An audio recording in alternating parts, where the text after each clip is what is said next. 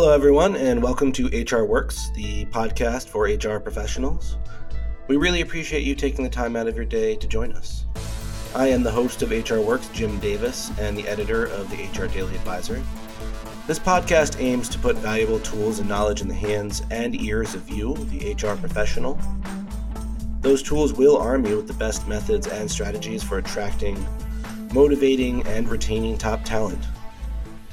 We have all heard how important company culture is at any organization, but I think that there's a lot of confusion surrounding the source of that culture. In my experience, the people of an organization generate the company culture. That means everyone from the employees, middle management, the leaders, and sometimes even including the customers. And when part of that culture producing chain fails, the whole culture suffers. And when a culture suffers, it doesn't just disappear. It decays, and it can become out of control. So naturally, if an organization's leadership does not consciously contribute positively to a company's culture, that culture can and will become disastrously problematic, often for every aspect of the organization, from engagement issues, hiring, and even directly influencing the bottom line. Luckily, today we are joined by Jim Barnett, the CEO, co-founder, and chairman of Glint, a company that specializes in creating great company culture. Jim is an accomplished executive and entrepreneur, having built and run several successful companies. He was the CEO, co-founder, and chairman of Turn Inc. for many years. Prior to Turn, Jim served as the president of Overture Search, as a division of Overture Services Incorporated. He joined Overture after its acquisition of Alta Vista Company, where he was the president and CEO. Before Alta Vista, Jim was the president of Ancestry.com, and that was once called My Family, and he was the CEO of Accolade. So as one Jim to another, thank you so much for joining us today. Oh, it's my pleasure. I'm excited to be with you today. Fantastic. Let's just jump right in. What is conscious leadership, and what led you to that concept? Well, to me, conscious leadership is about bringing authenticity, awareness, and compassion to your leadership style. And, I was attracted to conscious leadership because I think outside of work and outside of my role as a CEO, I was attracted just to the pursuit of consciousness in general. And so, this is conscious leadership's been around for some time, forever. It's just becoming more popular. And, I work closely with the Conscious Leadership Group. Diana Chapman, Jim Dethmer wrote a great book, The 12 Commitments of Conscious Leadership, which really summarizes a lot of the great practices of conscious leaders. Well, how do you go about creating conscious leadership, or how do you implement it? Well, I think you do it a few ways. It starts with how you personally show up as a leader. So, I try to show up in a way that's present, open, curious, authentic, trying to tell the truth. It's about keeping your agreements and having high integrity. It's about having self-awareness. And so, it starts with yourself, but then it also goes to, the types of people that you bring onto your leadership team and the types of people that you bring into your company in general, and then the culture that you create and the values that you demonstrate as a team and a company. You mentioned being authentic, and what are the traits of an authentic leader? Yeah, that's a really good question. I don't know that I've ever been asked to define authenticity, but perhaps the simplest expression of that for me is telling the truth, bringing your full, real self to work. being honest with people, being as open as possible. There's lots of forms of authenticity. One of the forms of authenticity that we practice as a company is what we call default to open. We try and make sure that we share everything we possibly can. So the company's goals are open for everybody. Everybody can see everyone's objectives and key results for the quarter. Our metrics, our financial results. We try to operate as openly as possible, both inside the company and with our customers and partners as well.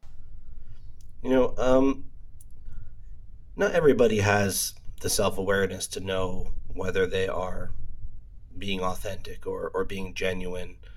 How would someone look into themselves? Someone listening to this podcast and they say, I wonder if I'm a authentic leader. How do they find that out? Can they? Yeah. Absolutely they can. I think it's hard. One of the traits that I find of conscious and authentic leaders is they're curious and open, right? And, sometimes people confuse authenticity with just saying whatever comes up in their mind, right? Yeah. And so under sort of the charade or guise of authenticity, people could be cool and not particularly conscious. And so one of the important things about being a conscious leader is, having this self-awareness, having compassion for others, staying curious, looking at how the opposite of your story could be as true as your story. I think really conscious people are simply thoughtful. They know that they have a belief, but they're able to stay curious about how that might just be a story and how the opposite could be true as well. That's very interesting. How do you think that conscious leadership impacts business? Well, I think it's having a big impact on business. One of the elements of conscious leaders is they tend to be more mindful. And there's a pretty big movement across business and across America around mindfulness. You look at companies like Headspace and Calm and their popularity. You look at the number of leadership conferences around the country around, mindfulness, and I think it's leading to a new generation of leaders that are more authentic, more aware, more compassionate, and more mindful. Can you give me an example of conscious leadership? Perhaps how it's been successful at Glint? Yeah. I can give you a couple of examples around that. One example would be that a couple of years ago, one of our customers asked us to build some functionality in the product. And it was a feature that we could build. It would leverage some of our advanced technology, but we felt like it wasn't the right thing to do. We felt like it would violate our authentic relationship we have with employees and managers that use our product. And so it was really easy for us to say no, despite the fact this was a large customer and it was willing to pay us a lot of money for this particular feature, because we just knew it wasn't consistent with our values and our culture and our commitment to our customers. Yeah, that's really important. I don't think that everybody operates that way. It's always easy to sacrifice some of your values if a little bit of money is involved, or a lot of money.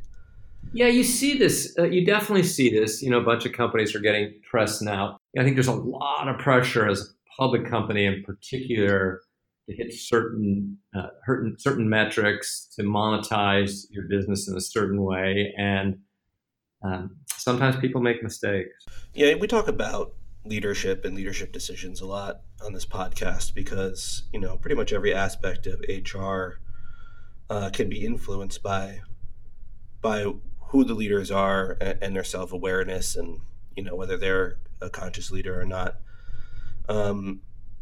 Would you say that you have a culture of consciousness leadership at Glint? Oh, totally. We work hard. We work hard to we work hard to maintain it. So one of the things, for example, we do on my executive team, this is a sort of a small tactical example, is we do issue clearing on my executive team, where we have on the agenda of my weekly exec team, we have an opportunity for anybody to clear an issue that they have. So one of the things that you do if you've got a conscious leadership team is you try to minimize your withholds, right? And so if somebody has an issue, we bring it up and we talk about it. And that's just one issue. Our culture is really committed to collaboration. I'd say one of the hallmarks of our culture is we found a way to build a culture that was, high performance, yet also very collaborative. So we definitely have a we, not me, kind of approach, and that starts with the leadership team, but it extends throughout the organization. There's a lot of talk these days about work-life balance, and a lot of people have a lot of different opinions on that. But, increasingly people, what they do at home really influences how they work, and whether that's before they go to work or after they go to work. What steps do you take outside of being physically at work to ensure that you can come in each day as your authentic self? Yeah, so there's a few things that I do to do that. One is I have a daily meditation practice that I've had for next month. It'll be 29 years. Wow. Where, every weekday, not on the weekends, I give myself the weekends off, but every weekday I get up and I meditate for an hour. And that's a way that I, train my mind to be more mindful and practice. The second thing I do is, I take care of myself. I exercise, eat right, and live healthy. I also am, sort of a passionate reader of sort of conscious leadership and mindfulness types of books and blogs and newsletters and Instagram following. And then I also work with coaches. I mentioned the Conscious Leadership Group. Diana, I've worked with Diana for Chapman there for several years, and she comes in and works with my team. And, we do tune-ups to make sure that we're, consistently, applying conscious leadership practices. Have there been any unanticipated effects of your conscious leadership? Well, I wouldn't say there's unanticipated effects, but, like anything else that you do, some people just sort of migrate to these things and it just feels like a glove. And other people, it's a little uncomfortable for, right? A lot of our culture is around sort of keeping things in, not sharing emotions, white lies, etc., that people sometimes will use to protect others, etc. And so, sometimes, people join the organization and, for them, it's a little bit different approach. And for them, it might take a little while to realize that they can be comfortable bringing their true self to work as well.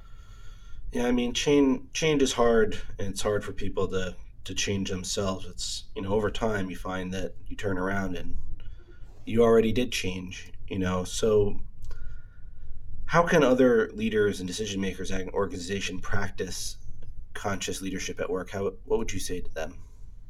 Well, I think mindfulness is a great starting point because it's so easy to do. And in the short period of time, everybody can quiet their mind, watch their breath, or whatever technique they're going to use. I'd encourage them to have high integrity, to be authentic, stay open and curious, uh, practice gratitude. I think gratitude's a really important part of consciousness and conscious leadership, and commit to what we call win-win outcomes. I think a lot of bad behavior happens when we believe that there has to be a winner and a loser, right? You see that in American politics today, right? There's very little us.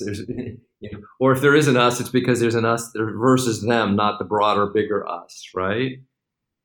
And one of the foundations of our company was to create something that would be a win for everybody, a win for humanity. And I think, frankly, our culture, our society, and for sure our political system right now could just use a little reminder that we actually can create win-win situations. So, does that mean maybe taking a look every time that you think you have to make a sacrifice, and seeing, can you, because a sacrifice is the opposite. It's a trade-off, this for that, and you hear that word a lot in corporations and in business, that we had to sacrifice these team members so that we could reach our bottom line. Maybe they don't say it quite as directly as that, but that concept I think is one that a lot of us find acceptable, that you could internalize. And what role does this win-win concept have to do with what role does it play with sacrifice in business? Well, I think when you develop that muscle for sort of looking at the greater good and for creating win-win situations, you just naturally begin to migrate to outcomes that fit that. And you don't necessarily view things as a sacrifice. And you're right, sometimes as a business, you do need to reduce your expenses in order to survive, right? Luckily we never had to do that here because we were very successful and growing very quickly. But the reality is, companies often expand and contract, and in order to survive, you have to reduce your expenses, and people are one of your largest expenses. And so, sometimes you have to do that, and you have to look at it as the right decision for the business in its entirety. But when you make that decision, you can also do it compassionately and make sure you're giving people the right resources and the right severance, and you're treating people fairly as well. Yeah, that's a good point. There's nothing worse than an unhappy breaking off of employees. I mean, from an HR standpoint, you're looking at retaliation. You're looking at, from employer branding standpoint, people going out there saying, I worked at this company for 8 years, and and I didn't even get a thank you when they let me go or something like that. So I could really see that critical part of being compassionate about how you let people go when you manage these hard times, these bumps in the road. What best practices can conscious leaders follow to build a conscious culture in their workplace? Well, one of the things that they can do, to stay curious and to stay open, you've got to get feedback. So if you're going to build a people-first organization and a people-first culture, you've got to get feedback in order to make sure you're succeeding in doing that. So one of the things, that we see of great companies do is they provide the right mechanisms for getting feedback and having conversations about that feedback. And that's why we built our company. That's what the Glint platform is. Companies use the Glint platform to measure and increase employee engagement and develop and grow their people. And so getting that regular feedback, making sure managers are having conversations with their teams on a regular cadence, making sure you're investing in growing and developing your people. Those are some of the key things that leaders can do. Well, this has been very interesting, and I really appreciate you taking the time to join us today. My pleasure. It's a lot of fun. Thanks for having me on. Absolutely. Listeners, we are always interested in suggestions you might have for what HR Works should cover next.